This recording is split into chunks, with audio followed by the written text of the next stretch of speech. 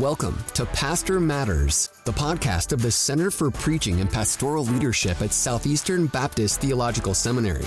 We hope this conversation will both equip and encourage you to lead healthy churches that make disciples for the glory of God.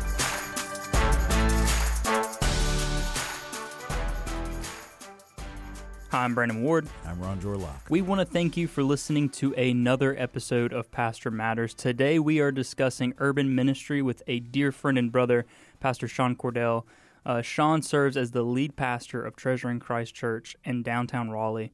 He also serves as executive director of the Treasuring Christ Together Church Planting Network. Brother, thank you so much for taking the time to join our discussion today. My joy. Glad to be here. So before we get into any specific questions about urban ministry, can you share a little bit about Treasuring Christ Church? Yeah, Treasuring Christ Church was started by the grace of Jesus back in 2005, and we really wanted the glory of Christ to be trumpeted in a primarily urban context. And our prayer was that we'd have a keen eye towards the poor and towards multi-ethnicity. And so that's why we focused ourselves in downtown Raleigh. It was the greatest concentration of a distressed community at that time, and probably the greatest concentration of diversity. And so we planted ourselves there in 2005, and the Lord's been very gracious ever since. And there's a connection here, right? Mm-hmm. What is that connection between you and Pastor Cordell here? Yeah, so we both serve as elders at Treasuring Christ. Sean, of course, has been there from day one. I've been there from day not one. And I think it's been almost a year now that I've been serving there. And we together take pretty much the lion's share of the preaching load there at the church. So what kind of brought you to Treasuring Christ? Well, really the story goes back to our days in Baltimore. While we were there, I was pastoring, serving the Lord there. Of course, Annie and the kids were very much engaged in ministry there as well, not just in the church, but in the neighborhood. And when we left from there and came here to Southeastern, this may be a surprise to some of the folks who are listening here, but Baltimore and Wake Forest are not exactly the same in terms of context at all. Right. And so that left us a little bit like a fish out of water, just thinking about all that we had learned and all that we had experienced in Baltimore. We were really left wondering, what are we supposed to do with all of this? What do we do with this chapter of life? Are we supposed to build on it? Are we just supposed to put it in storage and move on with where God's got us? And it was actually in last year, 2020, before everything shut down, that Pastor Sean came over to Southeastern and he preached in chapel. And Dr. Aiken was down in New Orleans. One of our colleagues here, Jamie Dew, became the president at New Orleans Seminary. And so I was tasked with taking the chapel speaker out to lunch. And Annie, and the kids took him and his wife, Dana, out to lunch. And we just sat there for hours. And what I realized was what we had experienced in Baltimore was very similar to what they were experiencing in Southeast Raleigh. And that just kind of started a friendship that later on through the year, the Lord just kind of watered and let it blossom into partnering together in the same church family. And so, much of what we experience is very similar to what we experienced in Baltimore. And it was just cool to see how God took that chapter of life and kind of matched us perfectly with the folks at Treasuring Christ. So Wake Forest and Baltimore are different. Downtown Raleigh and Wake Forest are different. So what makes urban ministry so unique? This is for both of you. And what are some challenges that are unique to pastoring in an urban context? Yeah, I think if urban ministry is a really broad topic, it's a broad term. So I guess when people use urban, it's usually in contrast to rural. And so that's different. But within urban context, we're basically talking about an understanding of culture. And so within an urban context, you can genuinely be in an urban context. That means a primarily city-centric context and never deal with really poverty. And you can be really kind of mono-ethnic. And so you can find that in downtown Raleigh. Those in the high rises of downtown Raleigh, they're mostly affluent. They don't have a lot of children, if any. double income, no kids, or there's a lot of singles. And so that's one kind of ministry context of urban ministry. Now, in where we were intentionally seeking to be, there are pockets of poverty in all cities. And so we were seeking to invest ourselves in the areas of kind of poverty. And that has its own challenges and its own kind of DNA and identifying markers. And so there's a lot of racial tension in downtown Raleigh. There's a lot of economic tension, and just how you deal with government agencies and how you deal with a lot of broken homes. And what I like to say is a lot of the sins that are more private in suburban contexts are very public and celebrated in urban contexts, whether it's sexual freedom, whether it's gender dysphoria, whether it's drug addiction, whether it's, just this idea of the broken family. There's just a lot of it is just right in your face, and it's kind of unavoidable. So where some of that happens behind closed doors, still happens, but happens behind closed doors in other contexts. So that's just one of the things that I think makes it unique. Ron Jure, you got any thoughts? Yeah. I mean, you're absolutely right that urban, kind of the urban and urban ministry, the definition is changing. You're absolutely right about that. Gentrification is affecting the terminology and kind of affecting the context. So when several years ago, if you could bear with the history a little bit, so several years ago, almost over 100 years ago, with Reconstruction and so on, when that fell through post-Civil War, you had the rise of Jim Crow in the South.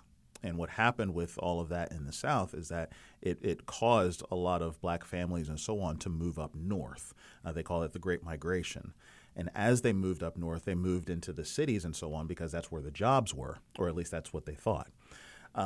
What happened was you had a lot of white families and so on that were in the cities that moved out of the cities into what are now the suburbs, moved out into those spaces and took a lot of the jobs and a lot of the money and the home values and all of that with them out into the suburbs.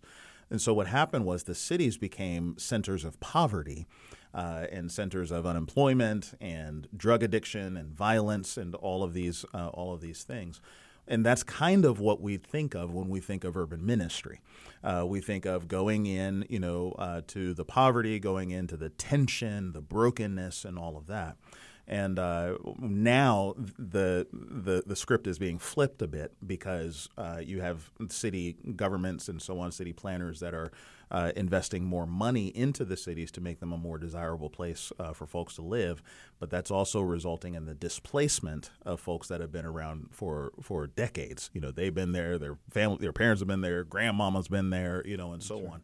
And so that's changing the dynamic a little bit for what it means to do ministry in here. When you have one block, for instance, that is completely run down, boarded up homes and things like that, and across the street you could have a brand new complex, that costs thousands of dollars a month, to rent, and all of that is going on at the same time. And so as we think about ministry, I think moving forward, it's going to be really interesting to see how the dynamic of ministry changes in light of the dynamic of the cities.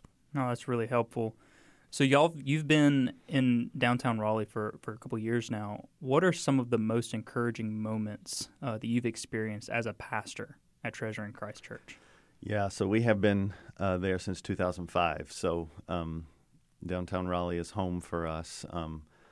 But I think when we have been there, there's just a lot of stories. I was talking to my wife about it this morning, and just what are some of the things that just encourage your heart from our years here in the inner city. And so I remember there was one man, his name I won't mention, but he's a family friend, a homeless individual, was walking up the street. And when we moved into the city, we were not trusted, and we were looked at with suspicion. And it just takes a lot of time to build up trust in communities where there has been a lot of just seeds of distrust and brokenness and pain and abuse and those kind of things. So as we were there, we know it was for the long haul, and this man ended up walking down the street, and his feet were really hurting, and he could not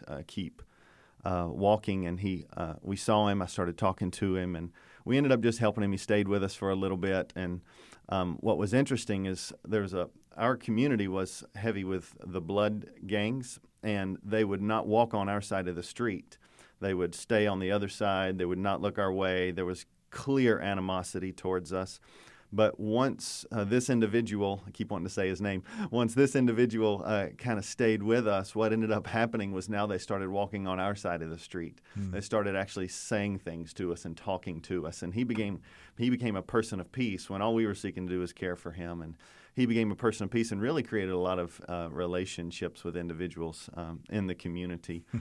One thing that my wife also mentioned is that it's just encouraging when you begin to develop relationships with people that are hurting so badly, and they don't see any sense of safety at all, and they view you as a place or a people of safety. So one thing that, no matter how you do ministry, you're identifying how God has been distorted in a certain community.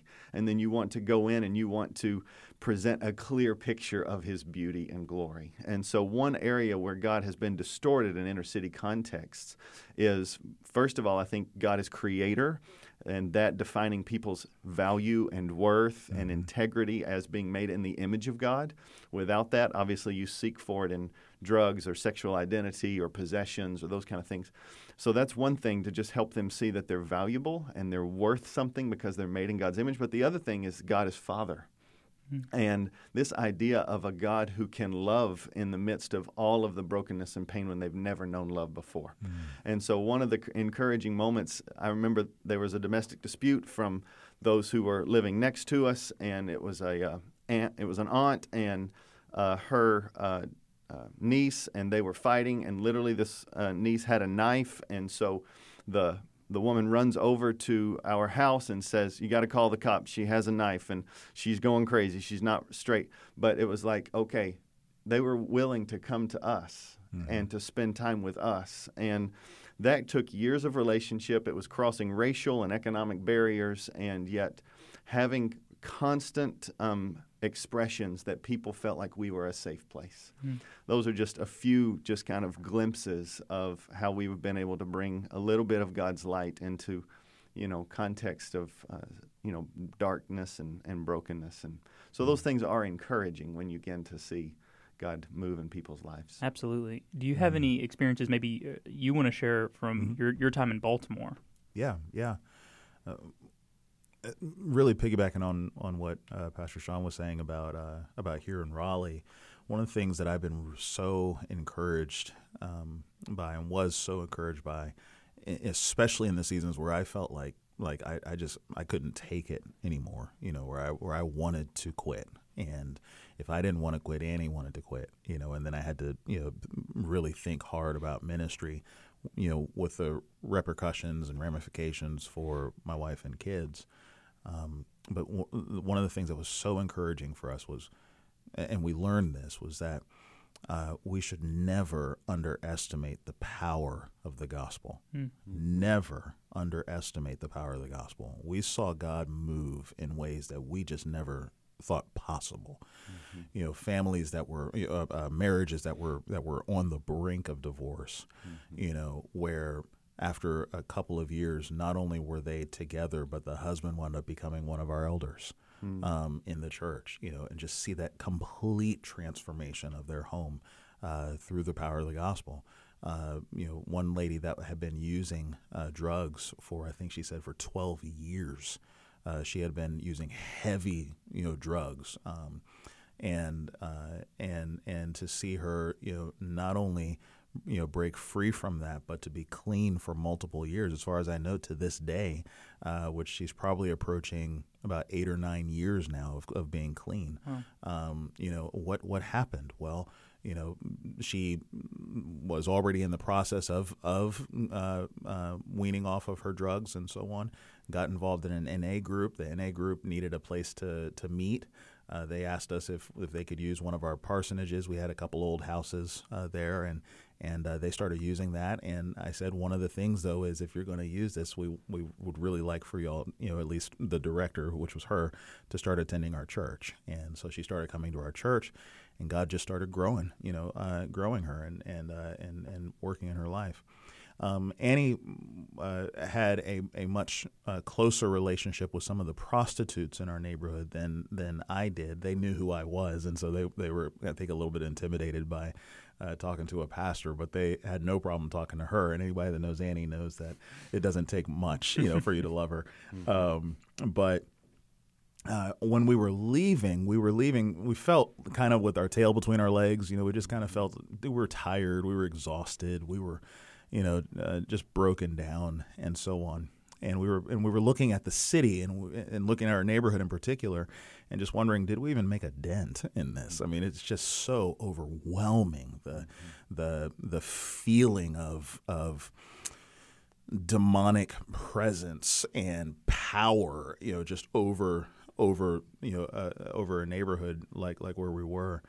And there was a lady, one of the ladies on the street that went to Annie, and she said to her something that we've never forgotten. She said, we could go to any of these churches in our neighborhood, any of the churches around, if we need help. But we know that if we want to get out, we can go to your church. Mm-hmm. And to hear, as you were saying, Pastor, that level of trust. I mean, there were ladies there that were telling Annie to call them, to refer to them by their actual names, which, if you know anything about prostitution, they never give their real name out. It's kind of a way of self-protection. Mm-hmm. And here they were giving their real names to her and saying, call me this. That's my real name. And so on. Where does that come from? It comes from recognizing, whether they admit it or not, whether they realize it or not, recognizing the presence of Christ. Recognizing the presence of the Holy Spirit, there, and knowing I can trust, these people. But again, whether they acknowledge it or not, they're saying by their actions, I can trust this God. Mm-hmm. And that was just it left such an indelible mark on my faith, on Annie's faith.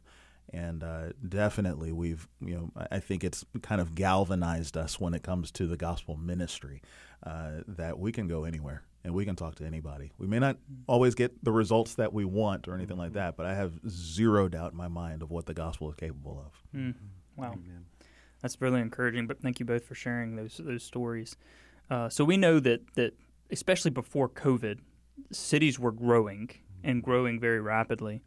From a ministry perspective, though, do you think there has been somewhat of an aversion to ministry in the cities in the past? And why is doing ministry in an urban context so important? Yeah, it depends on certain contexts, I think.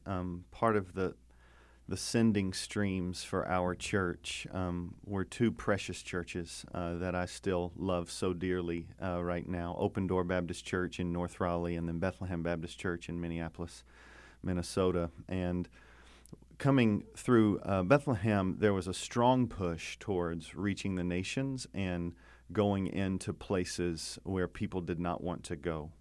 And so for several years, I think I would not have articulated those that I was in contact with as an aversion towards it, but also through Tim Keller's ministry, I think there was a strong emphasis towards cities, and to the degree that what I've noticed in church planting is there's this sense of identity, like I'm not doing anything of value if I'm not in a city. Mm-hmm. And so to encourage those pastors who are in rural contexts that you are loving people with the gospel, and the gospel is needed in your community.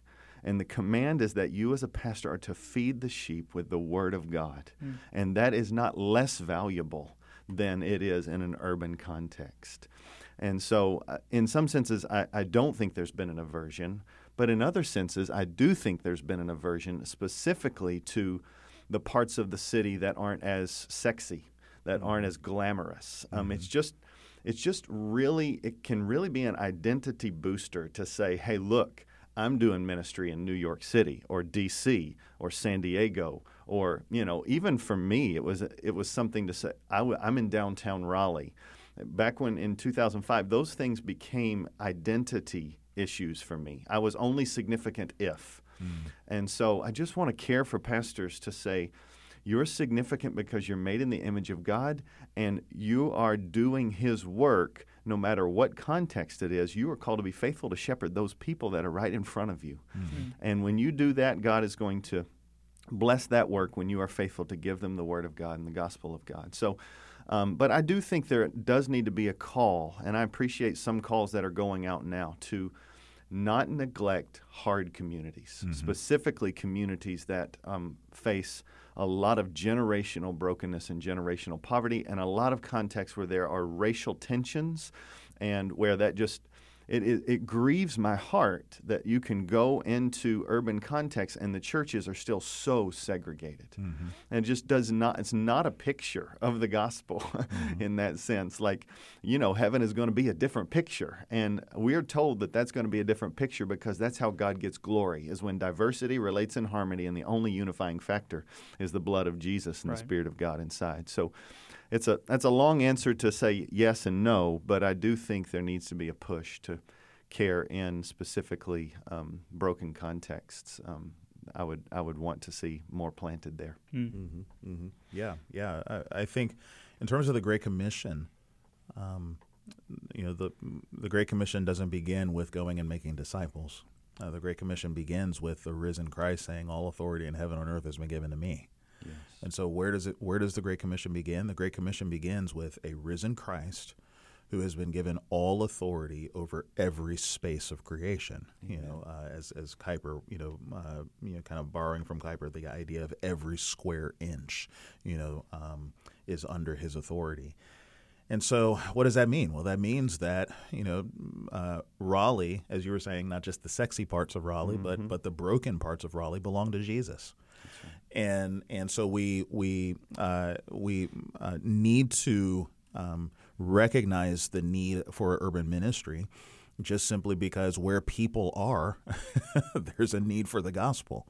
Where people are, there's a need for discipleship, and there are people there. There are a lot of people there, and so we need to go there. But another reason, or I guess some reasons in terms of why it's difficult. One, maybe a bit of a Jonah thing. There's some, if we could be honest, there's some people we just aren't all that concerned about, in terms of their eternal destiny and so on. Things are going great over here. We're fine. We're ministering to the folks here. We don't really think about what's going on in the hood. We don't really think about what's going on over there. And so we're going to focus over here without really having concern for what's going on over there. Whereas, of course, the Lord, teaches us that we are to have a heart for all people and long for all peoples, to come to faith. Unfortunately, in the convention, if I could, step on toes a little bit, we've allowed for way too long this dichotomy of saying that we care about the mission. We care about getting the gospel to all nations. We care about going to all of the places in the world, and we drag our feet when it comes to going across the street, or going to the other side of the tracks, or things like that. That is a contradiction. In my opinion, that is an evil contradiction. The gospel demands us and calls us to go to every space and to take the gospel to all people. So that's one thing. Another thing, though, and this is a bit more understandable, is complicated. I mean, there are dynamics in urban settings and so on that just will not take easy answers. Yes. It's impossible to answer them easily.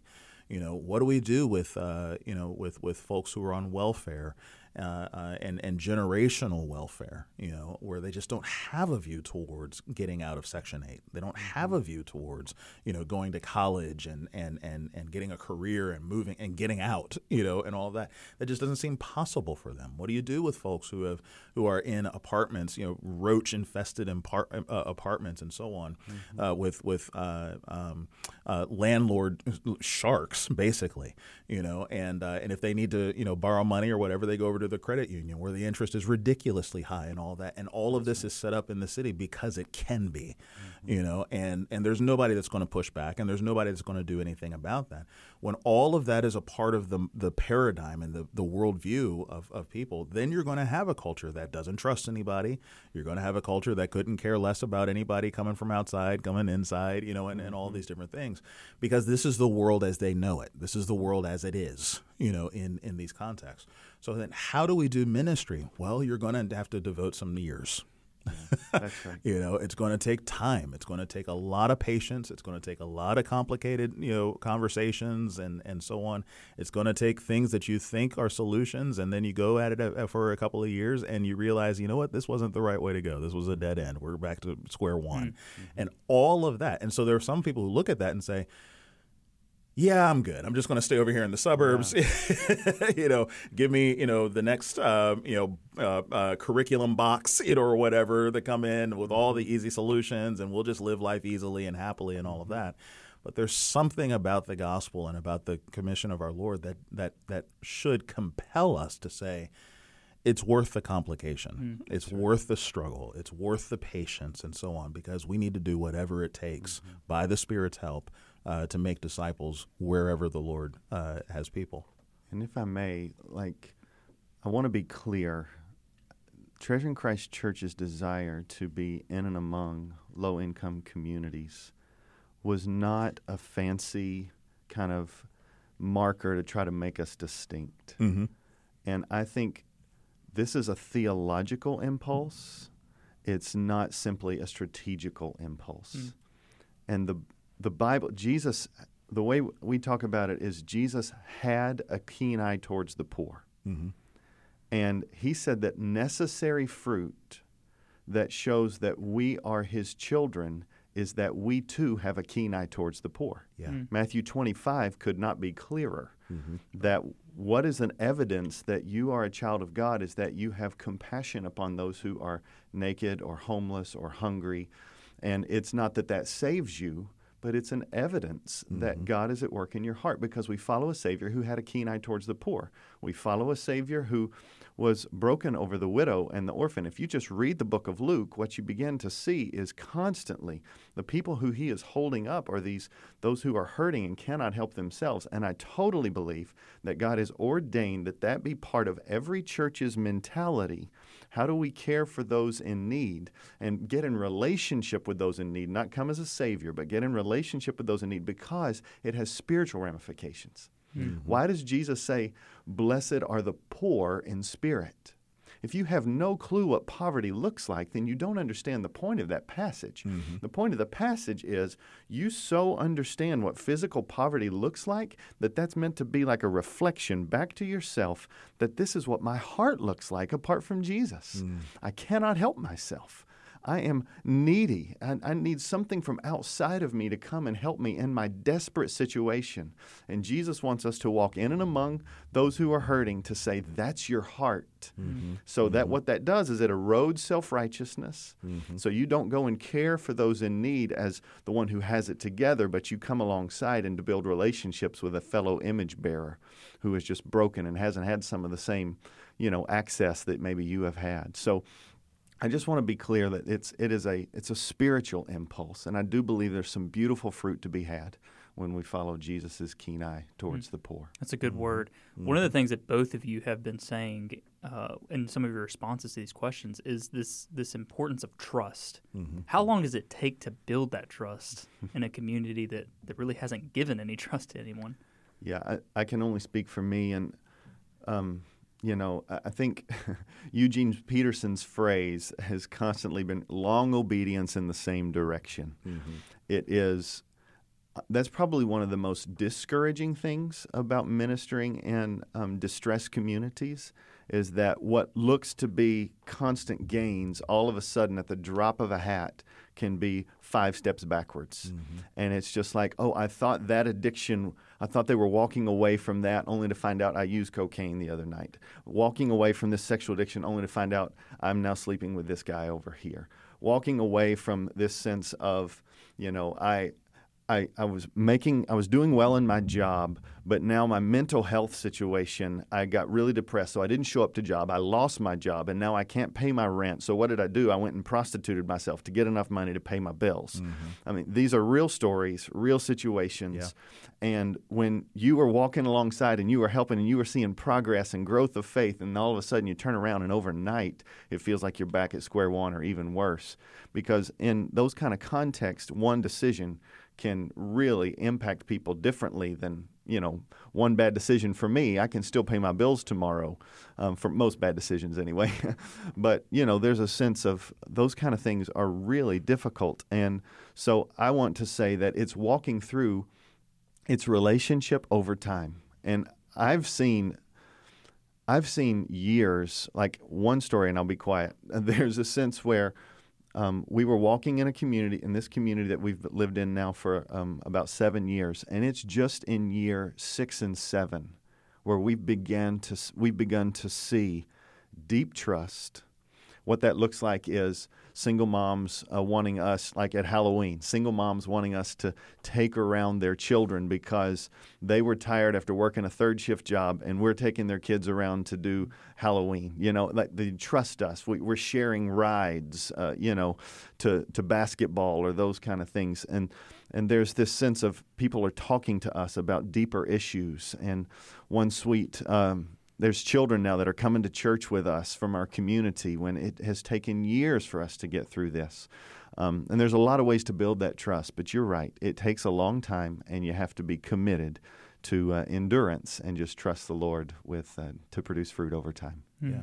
If I could add one thing to this as well, it's a journey, but it's not like a Super Mario Brothers journey.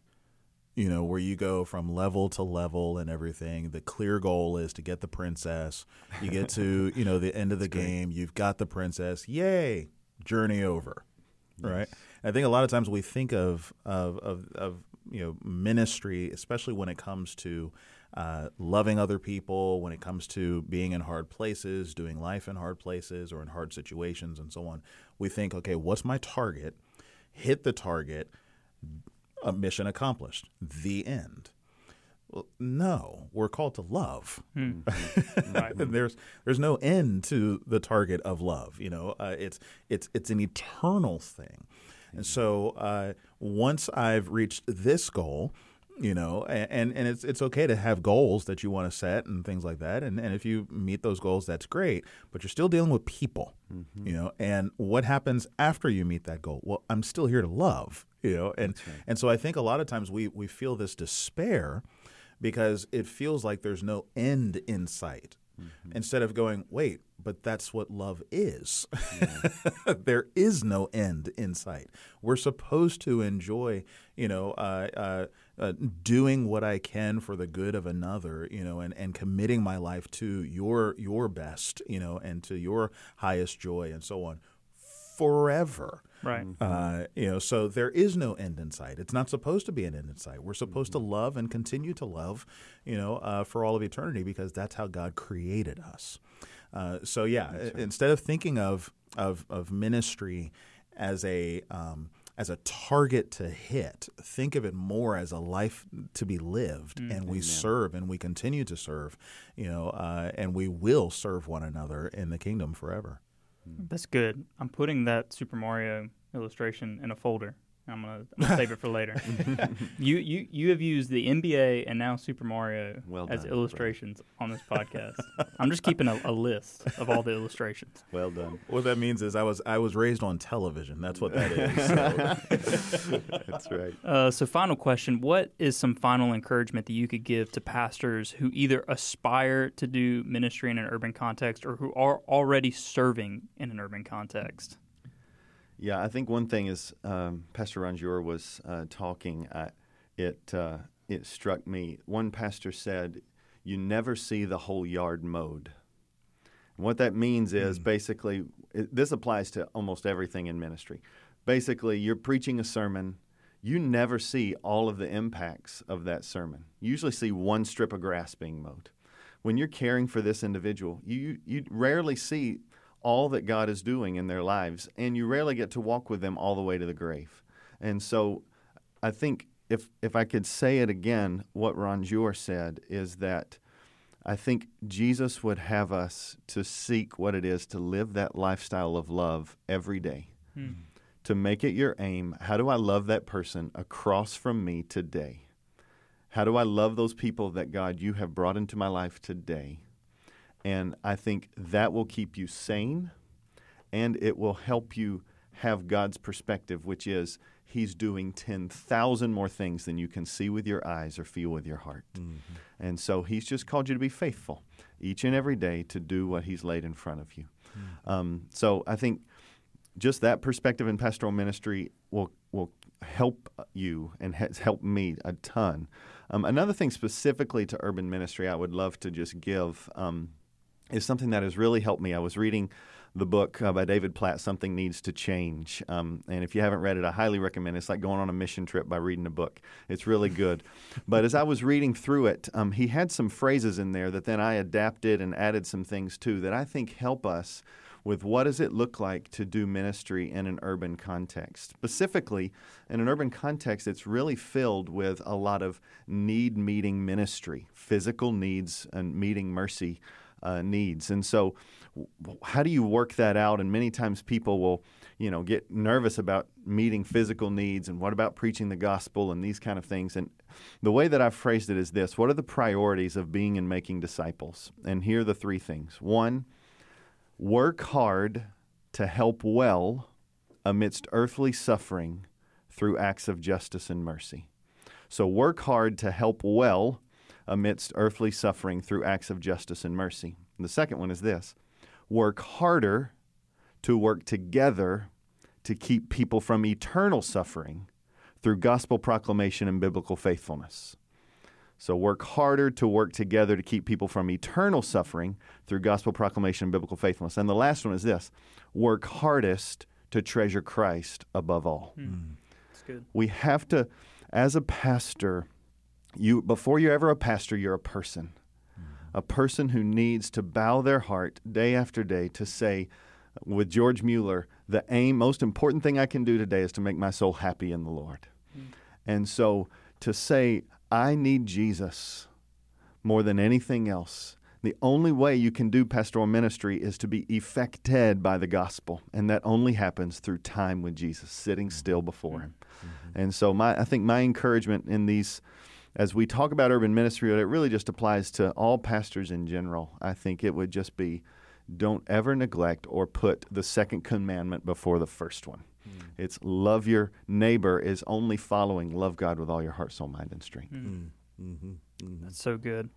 Well, that'll do it for today's discussion. Sean, thank you again for joining our conversation today.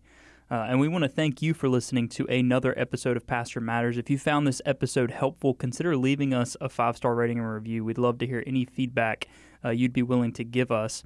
As always, it is our mission at the Center for Preaching and Pastoral Leadership to equip and encourage pastors, and I hope we've done that today with our conversation. And as always, my brothers, be steadfast, immovable, always abounding in the work of the Lord, knowing that in the Lord your labor is not in vain.